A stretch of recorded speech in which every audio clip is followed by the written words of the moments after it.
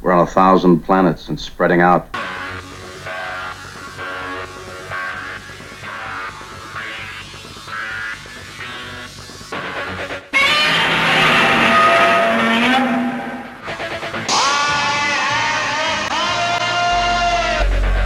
Open the pod bay doors, Hal. Danger, Will Robinson. Danger. Look, up in the sky. It's a bird. It's a plane. To the bat poles. May the force be with you. Who is that masked man? Avengers, assemble. Good afternoon. Welcome to the Fantastic Forum. Actually, I was supposed to lead with welcome to the Fantastic Forum. I should read my own doggone copy. Yes, thank you for tuning in. I'm Ulysses E. Campbell. We'll begin today's show with some genre-related news. An anniversary this week is November 3rd marked 65 years since the nationwide theatrical release in Japan of the original Godzilla in 1954. The film formed the foundation for a multimedia franchise and has been recognized by the Guinness Book of World Records as the longest-running film franchise in history. Godzilla has since become an international pop culture icon, and the film has been largely credited for establishing the template for what is now known as tokusatsu. That's people wearing big rubber monster costumes and all that. Jeremy Slater has been selected as the head writer for Marvel's Moon Knight series on streaming service Disney+. Slater is no stranger to comic book adaptations. He developed Gerard Way and Gabriel Ba's Umbrella Academy for Netflix. He also wrote the 2017 feature film adapted from the anime Death Note. There is no release date available currently for Moon Knight. Also on the Disney Plus Marvel series front, Rick and Morty writer Jessica Gao has been named as head writer for She-Hulk. No release date available on this one either. And today in Waldorf, Maryland is the Southern Maryland Comic-Con, a showcase of fan-friendly comics, toys, games, superheroes, pop culture, and more.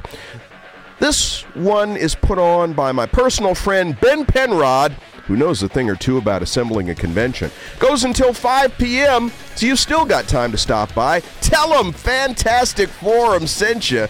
Maybe you'll be able to get in free. The show is at the Capitol Clubhouse. For more information, you can visit the link on the Fantastic Forum Facebook page at facebook.com/Fantastic Forum. And while you're there, if you haven't already, like us on Facebook, follow us on Twitter too. We love to be liked and we like to be followed. I'm so sorry I wasn't able to get out there for that one this year. We were actually broadcasting live from the convention last year, and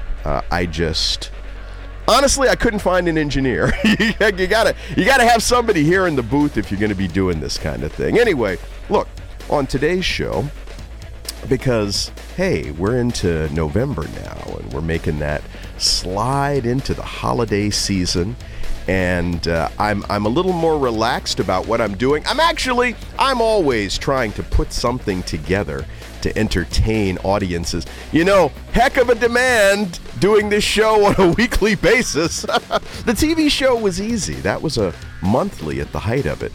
And, hey, for radio, it should be less work, but again, when you got to come up with these themes and topics and you got to get the great guests and the great panelists and all that stuff. So I'm working on some stuff in terms of some more big guests. For today, I am joined here in the studio by Drew Bittner and Julian Lytle, both of whom are sure to become household names. Hey, you guys laugh, but hey, I'm surely going to be like, yeah, I knew him when. I just hope you guys will remember me when that time comes. Anyway, so look, you had mentioned something, because, we're always trying to improve the quality of what we do here on Fantastic Forum. And so I was going to segue with some of that Disney Plus stuff, because one of you all had mentioned that apparently Kevin Feige is trying to sell memberships or something. So, yes. What was it, Julian? I think you were saying Kevin Feige said... I was reading up that basically to continue on with the Marvel Cinematic Universe and wanting to stay, I guess, understanding the flow of the story and the characters, that it will now be, you'll need more than just watching the movies, which has already been like a TV serial, that you'll need to also watch these shows because events of these shows will impact the characters when you see them in their next movie appearance. So, i.e., like, you'll need to watch WandaVision to understand what's going on with the Scarlet Witch when you see her in Doctor Strange and the Multiverse of Madness, or the Madness, whatever that. Yeah, the title of Multiverse of Madness. Yeah. Yeah, and I guess we'll have him whatever the Hawkeye show or. Well, they were saying he was saying this week that Loki is going to tie straight into Doctor Strange too. Yeah, so those are two shows. Yeah. If you want to understand this movie, you'll need to watch at least two shows. So you'll need to at least give them like a good, I don't know, whatever, a couple years worth of $7. You probably have to, because Doctor Strange is coming until 2021, right? Yeah, and those shows aren't coming on at the same time. They're probably going to stagger them. Yeah, alternate the shows with. They'll be out next year. We got Mandalorian. Yeah, Mandalorian's coming up. Falcon and Winter Soldier is going to come up in probably February something. So yeah, so I'm guessing most other things they're doing show. Then they put a new show on. I don't know if they're going to go hardcore like Apple TV is, and they put all day long shows out at the same time. And it's like, I don't know who got time to watch all them shows at the same time. But hey, I don't know. I mean, it's a kind of a crazy mix. I mean, you go online and look at all the stuff that's lined up for TV in the next couple of years. There's a ton of things. Yeah. Well, and in some ways, because all of this stuff is interconnected, obviously, and they're trying to make it more so. I'm curious about what you guys think, though, because,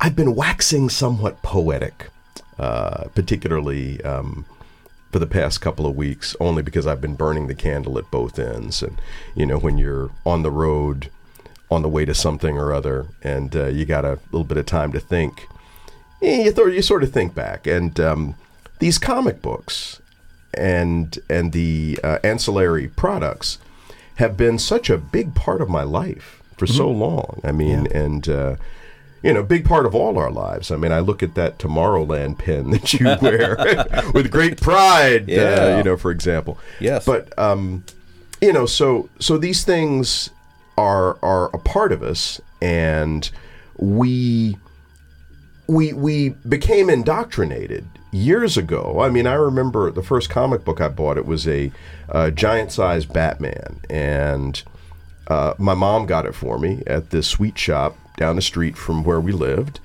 And I was in first grade, and I had been familiar with Batman somewhat because I had seen the TV show with Adam West. But this was the first comic book that I read, and it had a bunch of stories in it, and as a point of entry, it was great. But I recognized that there were some slight differences between what was going on in the comic book and what was happening in the TV series.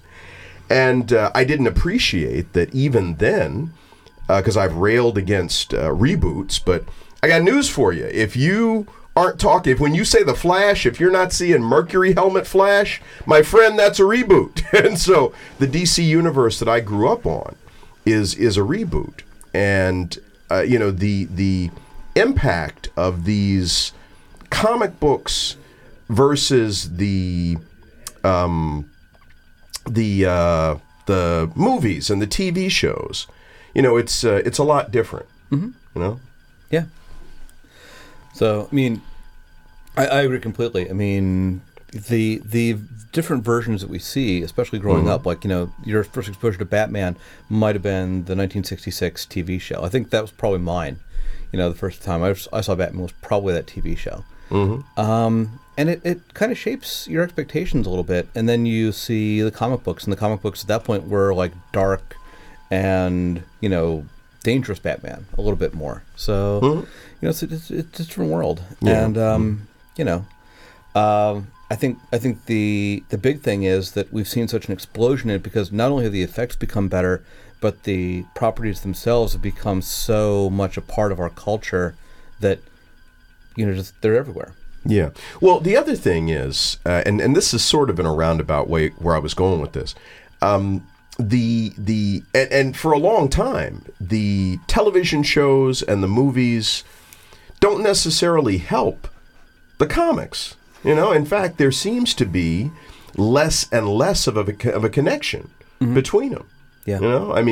And now they're trying to forge an even more powerful connection between the various movie and television stuff. Particularly when people have to pay money to get that Disney Plus, and you got Kevin Feige who's like, yeah, you got to follow this or you ain't going to understand that. But the fact that younger people are sucked into this, and bless her, there's a delightful young woman that I know of who, a real sweet girl, reminds me of my daughter.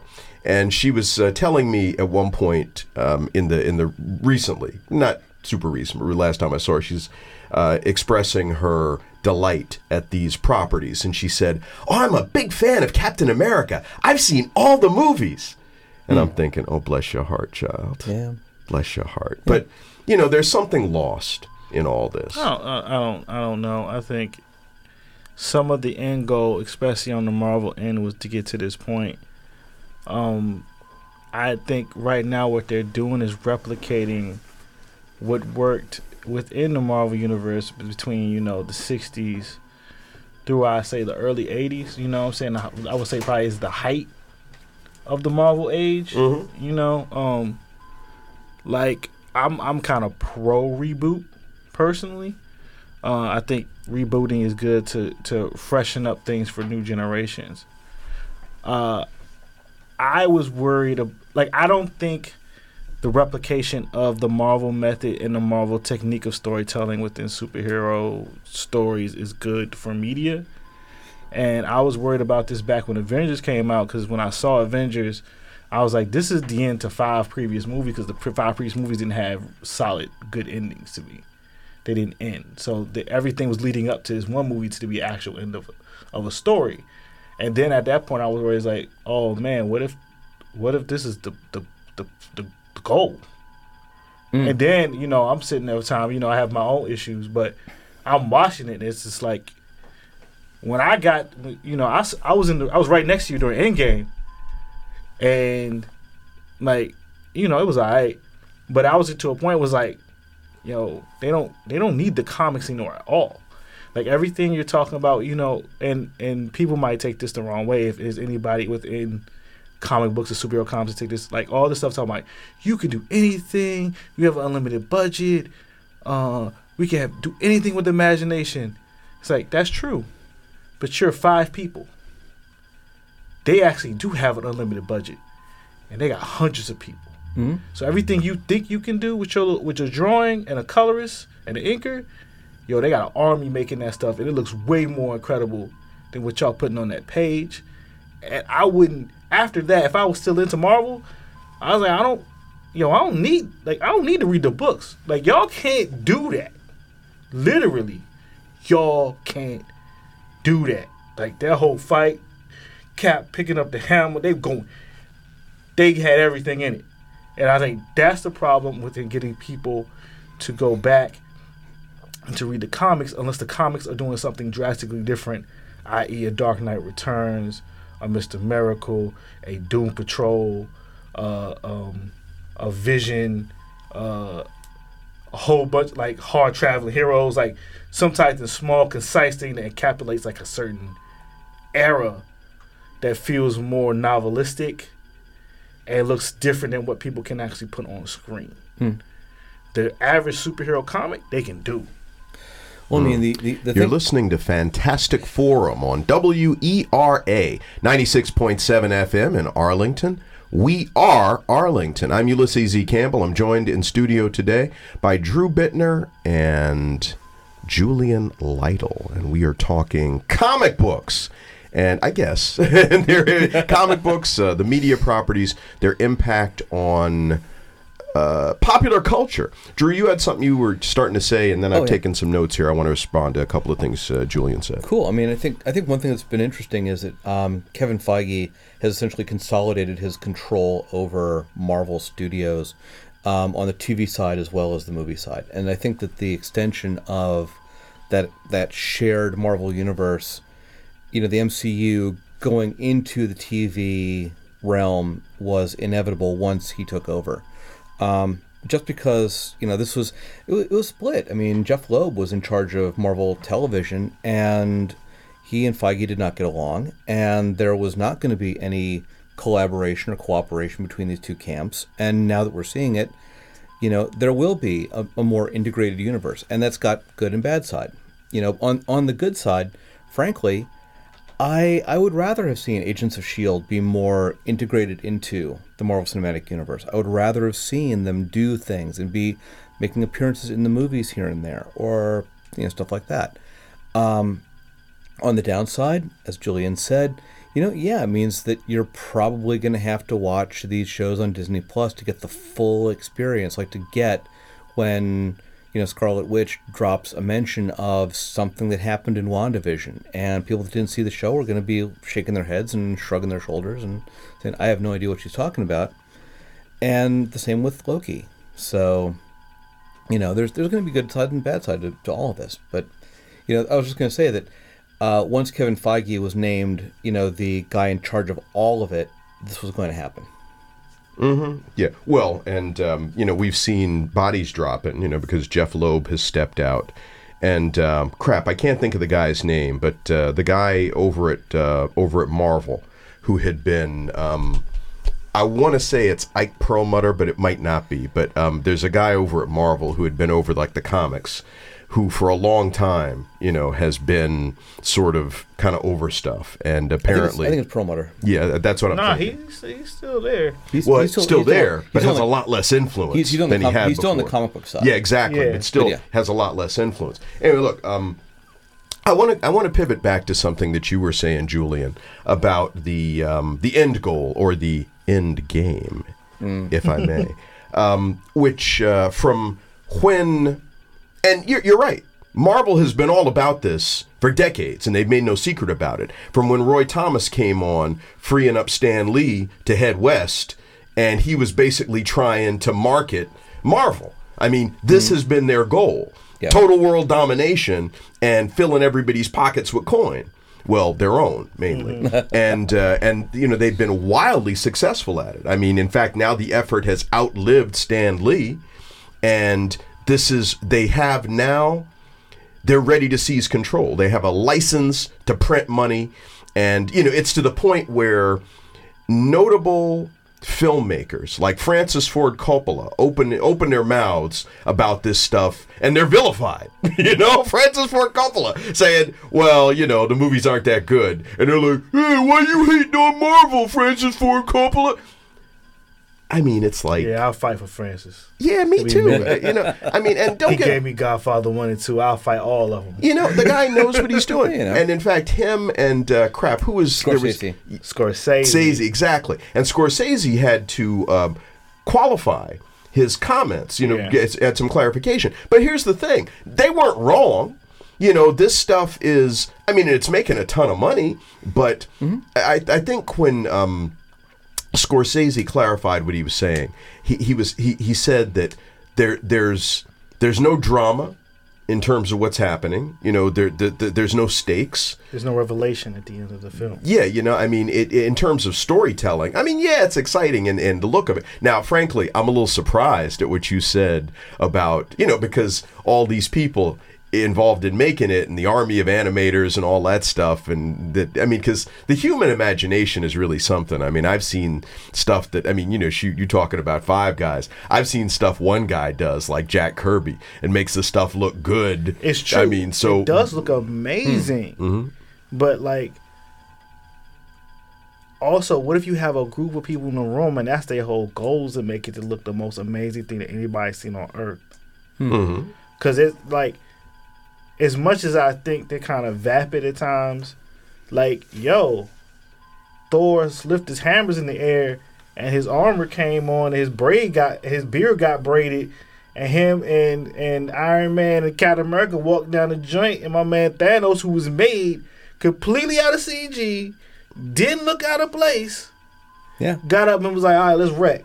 Yeah, it's gotten very good because even, I don't know. I mean, I'm no CG connoisseur.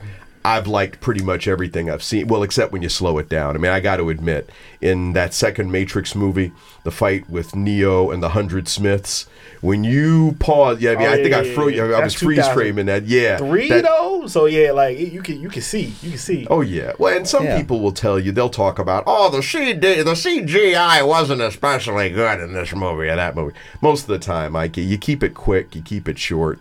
And especially depending on how you're using it. I mean, because today they CG stuff in all movies practically. Yeah. I mean, I remember Gotham, the TV series Gotham. I'm looking at the Gotham skyline, and I saw something where, they CG'd a bunch of buildings in there, and they've, made Gotham Gothic and all this kind of thing. And I'm like, wow. I mean, same thing with an even older movie, Titanic.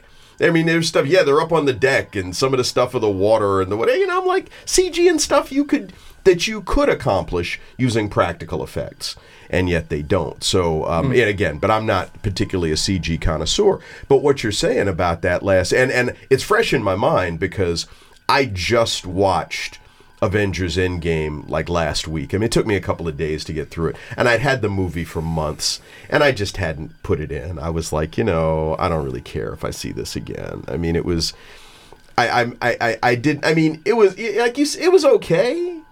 I didn't love that movie. It's 3 TV episodes in one thing, but I don't want to get on my sandbox.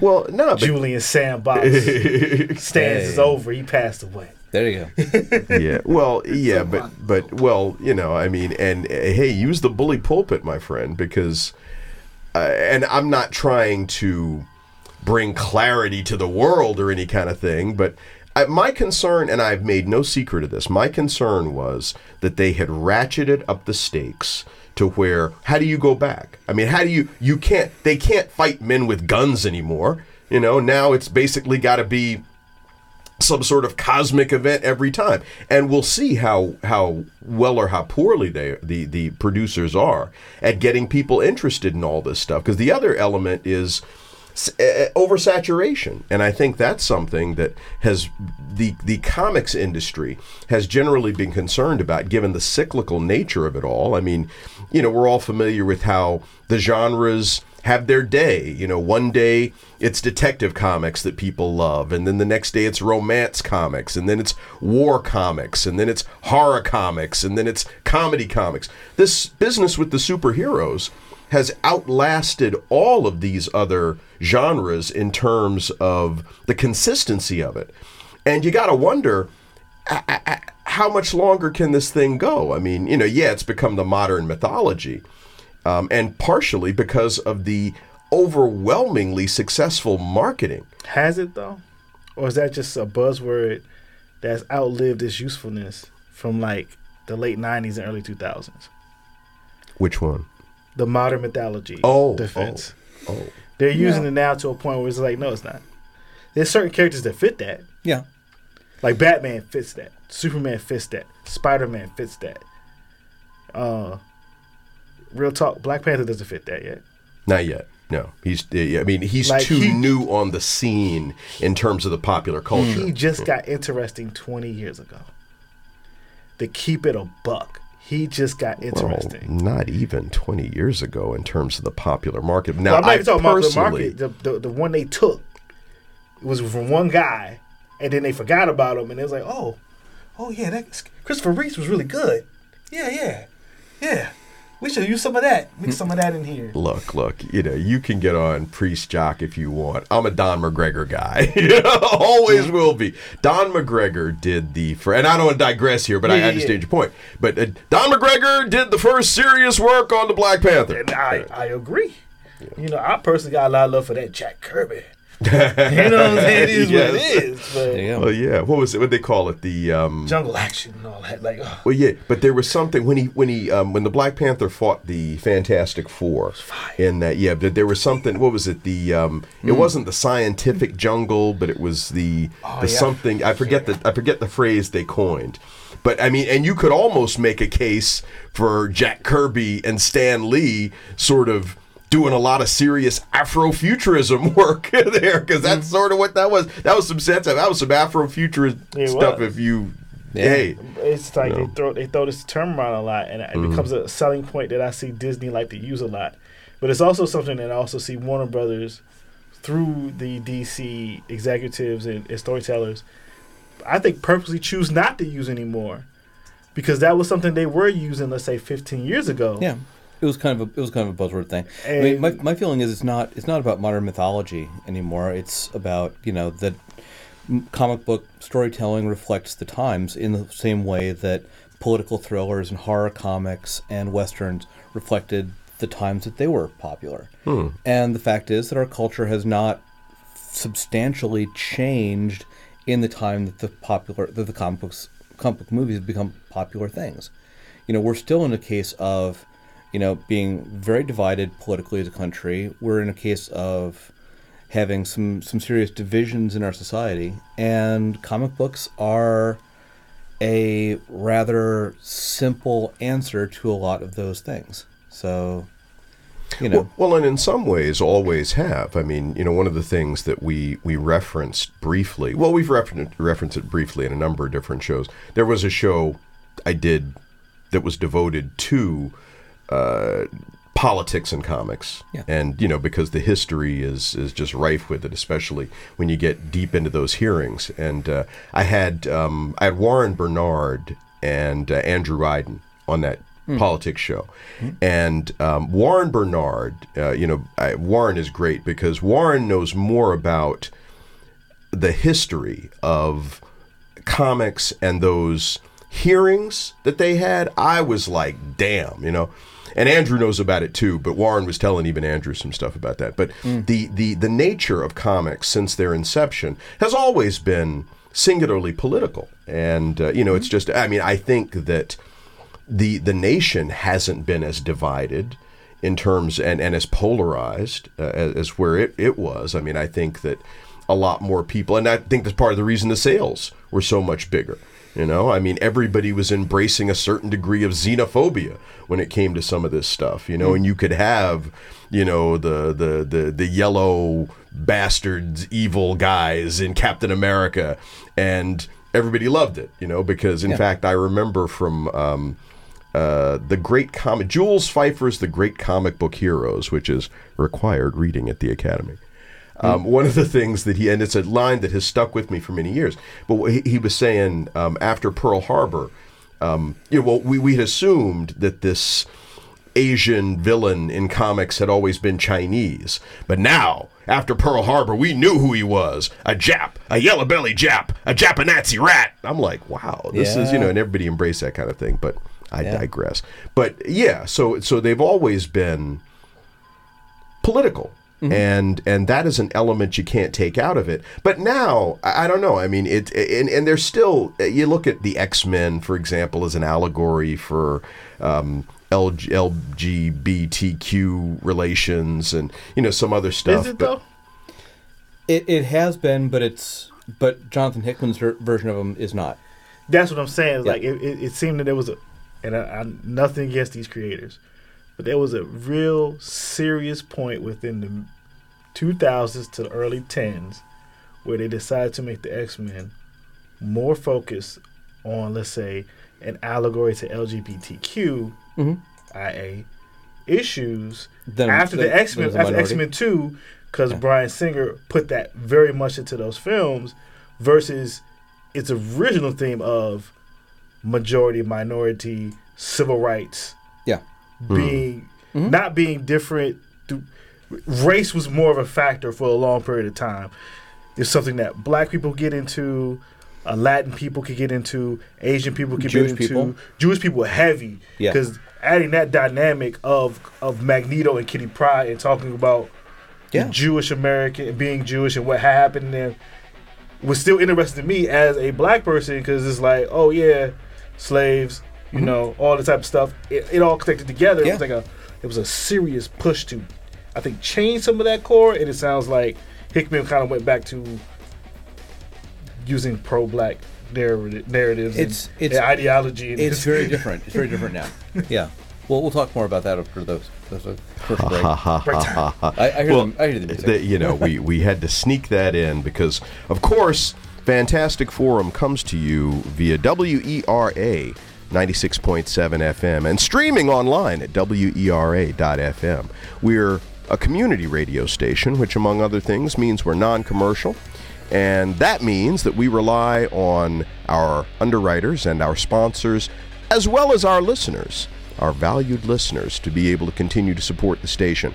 Visit the website at WERA.FM. Find out how you can become a member and get involved with this wonderful resource that is community radio, that is community media. So we're going to step aside for just a moment to acknowledge the invaluable contribution of our underwriters and our sponsors. I'm also going to take a couple of moments to promote some of the other fine WERA shows that are coming up later tonight here, Saturday, November 9th. And then we'll be back with more Fantastic Forum just for you right here on 96.7 FM. Stay tuned.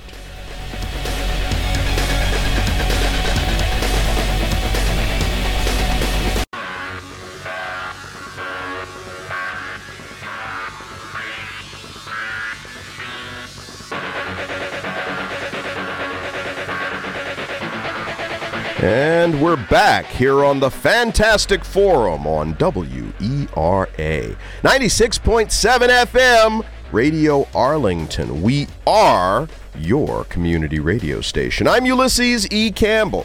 I'm joined today in studio by Julian Lytle and Drew Bittner, and this is a show about comic books and science fiction and fantasy and all other kinds of wacky stuff like that. We've been talking about, a whole bunch of stuff. I don't want to diminish it or minimize it by trying to qualify it.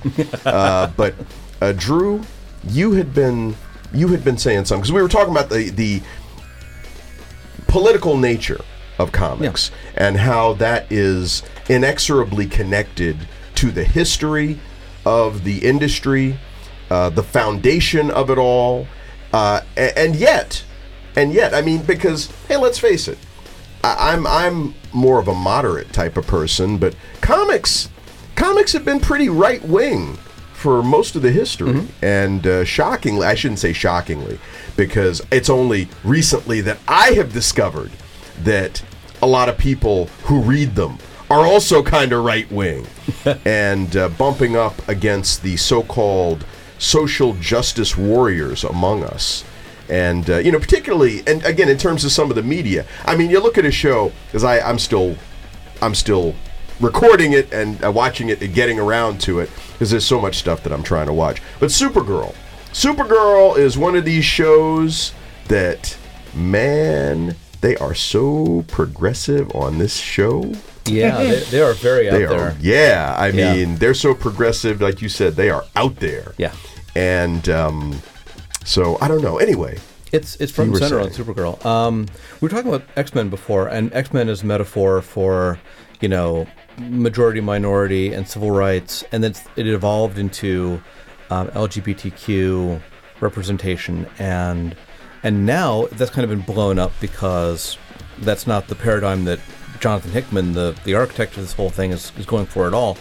But yeah, I mean, there's a lot of politics, front and center. And to address your point, Ulie, I mean, yeah, comics have been pretty right wing without making a big issue of it, because let's be honest, this is a bunch of people that are going out and making justice on their terms outside the system and with very little accountability, and government, where government shows up at all in comics, is really just there to be an obstacle, not an ally or whatever. It's often an enemy. Or a plot device. Yeah, or a plot device. But government, in a systematic and frankly plausible way does not show up in these books. It's really left to the superheroes to fight the supervillains, and that's the only context we really have in these things. And so, yeah, it's like that's kind of a right-wing trope, is that, you get a good guy with a gun is the only one that can stop a bad guy with a gun. So, or a good guy with superpowers. Exactly. The only way to stop a bad guy with superpowers. It's not a big leap to make that connection. Yeah. So, yeah. Well, and I tell you what, the other thing with that, we frequently see, as in Alan Moore and Dave Gibbons' Watchmen comics, we see a character like Rorschach, who is perceived by the readers as being heroic, and really what Alan Moore was saying about this guy, because he was very anachronistic. He was a misogynist. He was racist. He was a racist. Yeah. I mean, there wasn't a lot about that character that was particularly admirable, and yet it's funny how people just grabbed onto that character, and I think it's partly the visual hook, the mask and everything else, and some other things like the fact that he goes out and just does this. But Alan Moore's point was, you don't want that. You don't want some psychopath in a mask going around breaking people's fingers and, shoving broken glasses into people's faces in the search for a killer. That's not how things ought to work. And the fact that a lot of fans thought, oh my gosh, this is so cool, well, it just shows they missed the point. Mm-hmm. Yeah. Well, and sometimes we see it manifest itself, like with oh shoot, now I can't think of the guy, the artist who drew Daredevil, brought him to prominence. Frank Miller. Yes. Oh my God. Because you look at The Dark Knight Returns, and Miller was, he was more of a lefty at that point. I mean, and then is he though? Well, I think he was then. I think he started off, but he changed. Yeah, he ain't like that now. That's for damn sure. Kind of veered a little. He said like he got mugged. Yeah, and that was part of the impetus of him making that book. Yeah, that made me look at the mutants and everything way differently after that fact. That Batman always rubbed me the wrong way.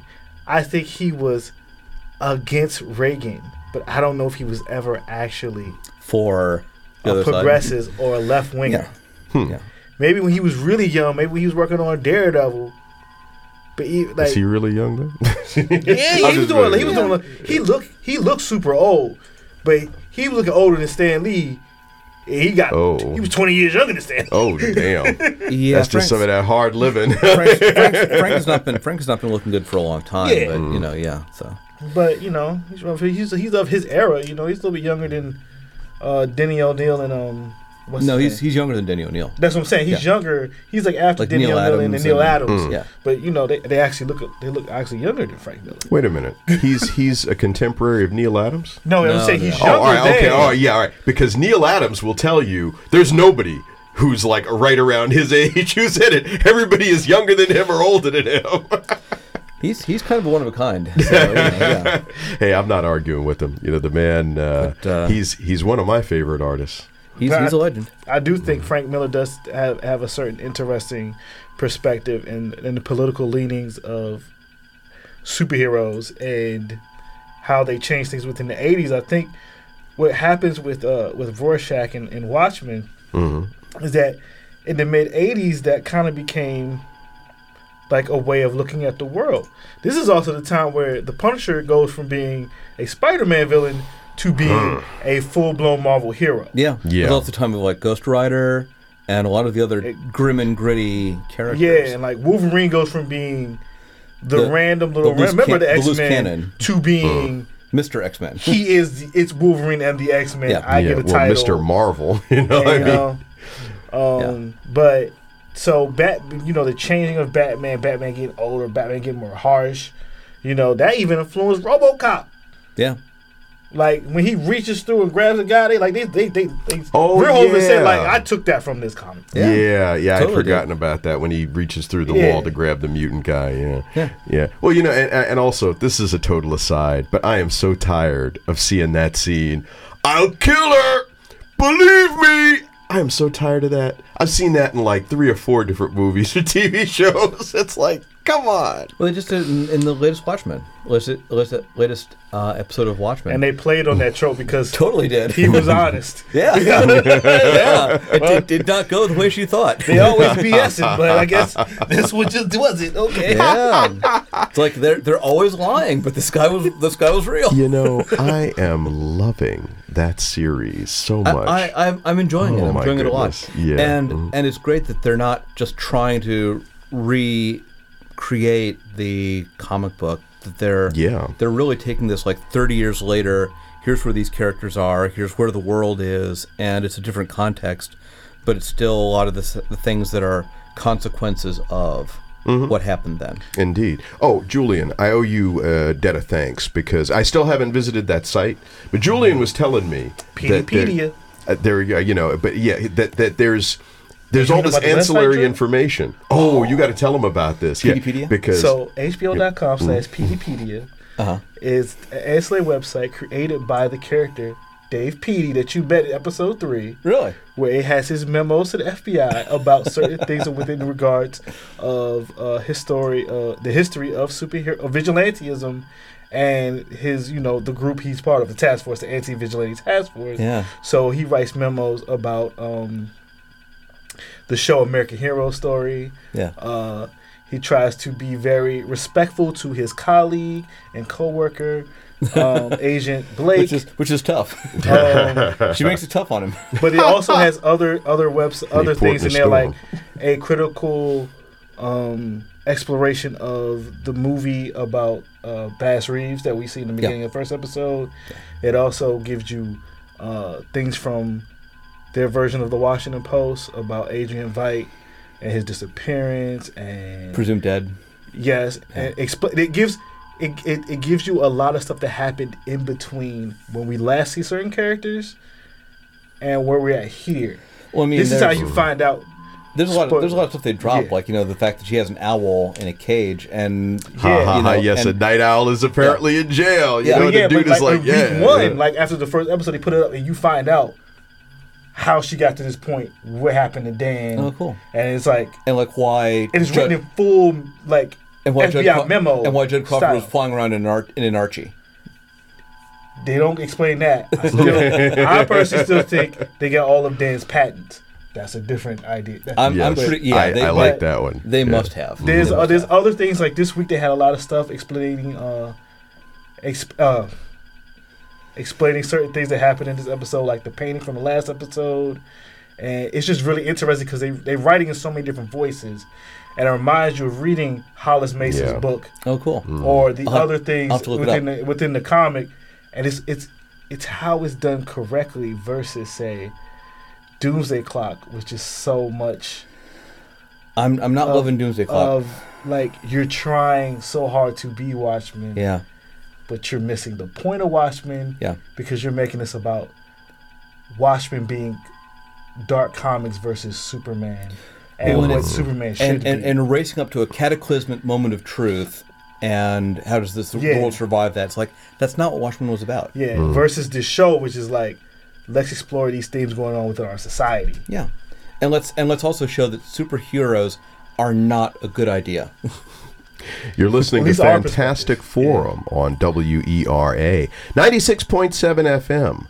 We are Arlington. I'm Ulysses E. Campbell. I'm joined in studio today by Drew Bittner and Julian Lytle. And we are talking, well, at the moment we're talking about the new HBO series Watchmen, which is quintessentially political. And I think that was the point. Yeah. but all this ancillary stuff, man, that stuff is great. I'm in there. On Monday, I'm at work like, PDPD is updated. Time to start reading. And people talking all this stuff, it's like, y'all didn't read PDPD. I'm out here. I know what's happening. But you know something? Based on the conversation that we had last week, because I was speculating. Oh, and also you talking about how you're watching it with the subtitles. Mm-hmm. And how how a lot of names through the subtitles. Yeah, I mean, I had no idea, about some of these mass police. And, particularly, well, and Blake called, I'm Pirate Jenny. I'm like, well, is her name? I was right. Yeah. Well, what? And the red Scare. Red Scare. I'm like, Yeah. oh shoot, Looking Glass and all this stuff. It's like, get out, But then what was it? The Master of the Country Manor. The Master of the Estate. Lord, Lord of the Country Manor. Yeah. So because then I had And the speculated. Gamekeeper? That was Hey. your faithful servant. No. Yeah, so I had been speculating that Jeremy Irons' Lord of the Country Manor was Adrian Veidt. But Julian said, well, but he's speaking with a British accent, and Veidt was American. Veidt wasn't British. Well, yeah, but I just assumed... I just assumed, oh, well, we got Jeremy Irons. Oh, Jerry, Jeremy, do it however you want to do it. That's fine with us. Do what you do. Yes. And I was like, yeah, I think that's Veidt. But then... he says he's Veidt in this one, and now I don't know that I believe it. I still got 10% in me. Wait a minute. Just because you say you is, dude, that don't mean that you is. Yeah, exactly. I think he's the real deal. And I also, a friend of mine pointed out something when I was on the way over here. He said that there's something in IMDb about the servants that's a spoiler. Something in the cast list that says something about them, that says something about them. So I'm like, I'm probably not going to check IMDb because I don't know that I want that spoiled. I'm about to go do that later this evening. I know, but put in my notes. I'm putting it out there, but so there's apparently secrets. My guess was that Veidt had created servants for himself, and he had just like this whole storehouse full of clones. That as he kills them off or whatever, because he's killed off a couple. Yeah, but see, that was the first thing that called me to question whether or not this really was Adrian Veidt. Because, Veidt, genius, brilliant, this guy. So, what's this business? Yeah, but he created Bubastis. Yeah. So, what's this stuff he's doing? Why? The whole business of... he's in jail. I think that's the big deal. Is that he's trying to get out. He's kind of locked into this place. He has very few resources to work with. He's trying to find a way out, and he's burning through all of his options very quickly at this point. So I think he's on Mars. Well, that sounds. You think he's on? You do? Maybe. What happened to that clone? Hey, why was he frozen? That's true. It's good. You gotta go pretty damn high to freeze. When you read the end of the book, Veidt, just because everybody besides Rorschach was like, the good outweighs the means. Like, we'll live with this because world peace, but none of them was rocking with old boy. And let's if he went somewhere else. Let's be honest. Dr. Manhattan was not too happy with him either. He was quite tight as Dr. Manhattan could be. Yeah. Well, and that's the other thing, because it was either in the first episode or the second, they actually showed, and it was a long shot, but it was Dr. Manhattan on Mars. Yeah. And he was next to a structure. Yeah. He was building something and turning something down. Yeah. I thought I just kind of an aside here. Frankly, the latest episode, I liked they have a phone booth to God. Yeah, that was phone calls to God. It's okay. I didn't think too much of Laurie's jokes, but aside from that, no, jokes are terrible. But, the jokes are very, very important. I watched the episode 2.5 times. Really? I watched every episode at least twice. Wow. I watched the first 2-3 times. Then I read Pedia. Okay, so clue us in on the jokes. Well, the jokes represent. Okay, so I think we understand. Well, it's pretty obvious in terms. The jokes of are that about version, her former colleagues / lovers. The pearly gates and stuff. Sure. And you know how she's essentially rejecting what happened in God, and she's becoming more like her father. Yes. Yeah. Yes. Well, and as you said, apparently her superhero, and she has abandoned the Silk Spectre identity, and now she is the comedian. Yeah, which I'm like, oh, damn. But you figured that she was embracing that side of her parentage, because now she's going as Laurie Blake. Yeah. Yeah. But it's also interesting that she's doing all this stuff, and the way that she comes into this show, she has nothing but contempt for this latest generation of wannabe superheroes. like this guy that she shoots, and the guy asks her on the way out, how'd you know his armor would stop the bullet? And she's like, obviously doesn't care. She truly doesn't care. Yeah, and I kept waiting for that line. Yeah, I didn't. And the way that she talks about, and the way that she reacts to all of them, is like, she's original. She's like second generation superhero in this world. Yes. She has nothing but contempt for these wannabes and these upstarts and whatever. So they kind of ruined her life in a lot of ways. Yeah. Yeah. And then to basically to put a law in place that the police can then so now you get to be what you chased us down and hunted us down for. There's a lot going on with Lori Blake. I also like the fact that the first 2 episodes, the protagonist is clearly Angela. Right. And at the end of the first act, we get a new point of view character. Yes. And it's the one episode where I really sit down and it's like, if you didn't read the comic, this episode makes no sense to you. Yeah. Yeah. Like, she had a painting, a Warhol painting behind her of herself and her old colleagues from the Crime Busters. Yeah. And noticeably no Rorschach in that picture. And there's all these things about stuff that, in the joke, the reason you can get the joke and be like, it's because you know what's going on. Yeah. Other people are like, what in the world is this joke about? Yeah. Yeah. I'm like, do you know why she's just shooting people? Do you know why she's cracking jokes all the time? No, you don't. Yeah. Well, but they're slowly bringing you along. I mean, they give you little tease, little taste. Yeah. Little chicken nuggets, but I ate whole chicken. a couple times. I.e. that Dr. Manhattan dildo that she pulled out. Oh man! I was like, what? He left an impression. Once you go blue, you never go back. You know what I think that was? I think that was in her own way. She was afraid she's getting disconnected from humanity the way that Dr. Manhattan was. I think that's what it was. She was afraid she was getting too detached from people, and she went to Petey to sort of reconnect on some level. That could be. I think that's what it was. I'm sure looking forward to the next episode. What would you say that website was again? HBO.com/PDpedia. Oh, okay. It's like Wikipedia, but it's like Wikipedia in front of it. PD. I had actually wanted to ask you all, and we got a couple of seconds left here, because when I need comic book information, I go to, there's a Marvel, and it's wiki-based, but I go to there's a Marvel Comics database and a DC Comics database, and you can look up, and you guys go there too? Yeah. You like that Sometimes stuff? if I'm really specific on, especially with DC, because they got different Earths. Yes. Sometimes I have to pick out, all right, they made changes in New 52 and now it's Dark Multiverse and everything. And I got to make sure I'm tight. But also, DC has their own new database in the DC Universe app, so I check that too to see what they consider canon.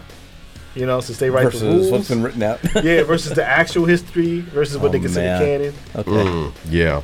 Hey, look, though. So Fantastic Forum is also a television show. If you happen to be in the Arlington, Virginia area, you can watch us every Saturday and Sunday night. My bad. Drink. Every Saturday and Sunday night at 8 p.m. on Arlington Independent Media, Comcast Channel 69, Verizon Fios Channel 38. And you can also, if you like, you can catch us because this airs as a blog on the Great Geek Refuge at greatgeekrefuge.com. Also, you can visit the Fantastic Forum website at fantasticforum.tv. We have episodes of the TV show. We have, episodes of the radio show. We have segments broken out that you can check out and enjoy, basically, fantasticforum.tv. So, and the show re-airs each and every Thursday afternoon at 3 p.m. should you miss any portion of the Saturday broadcast.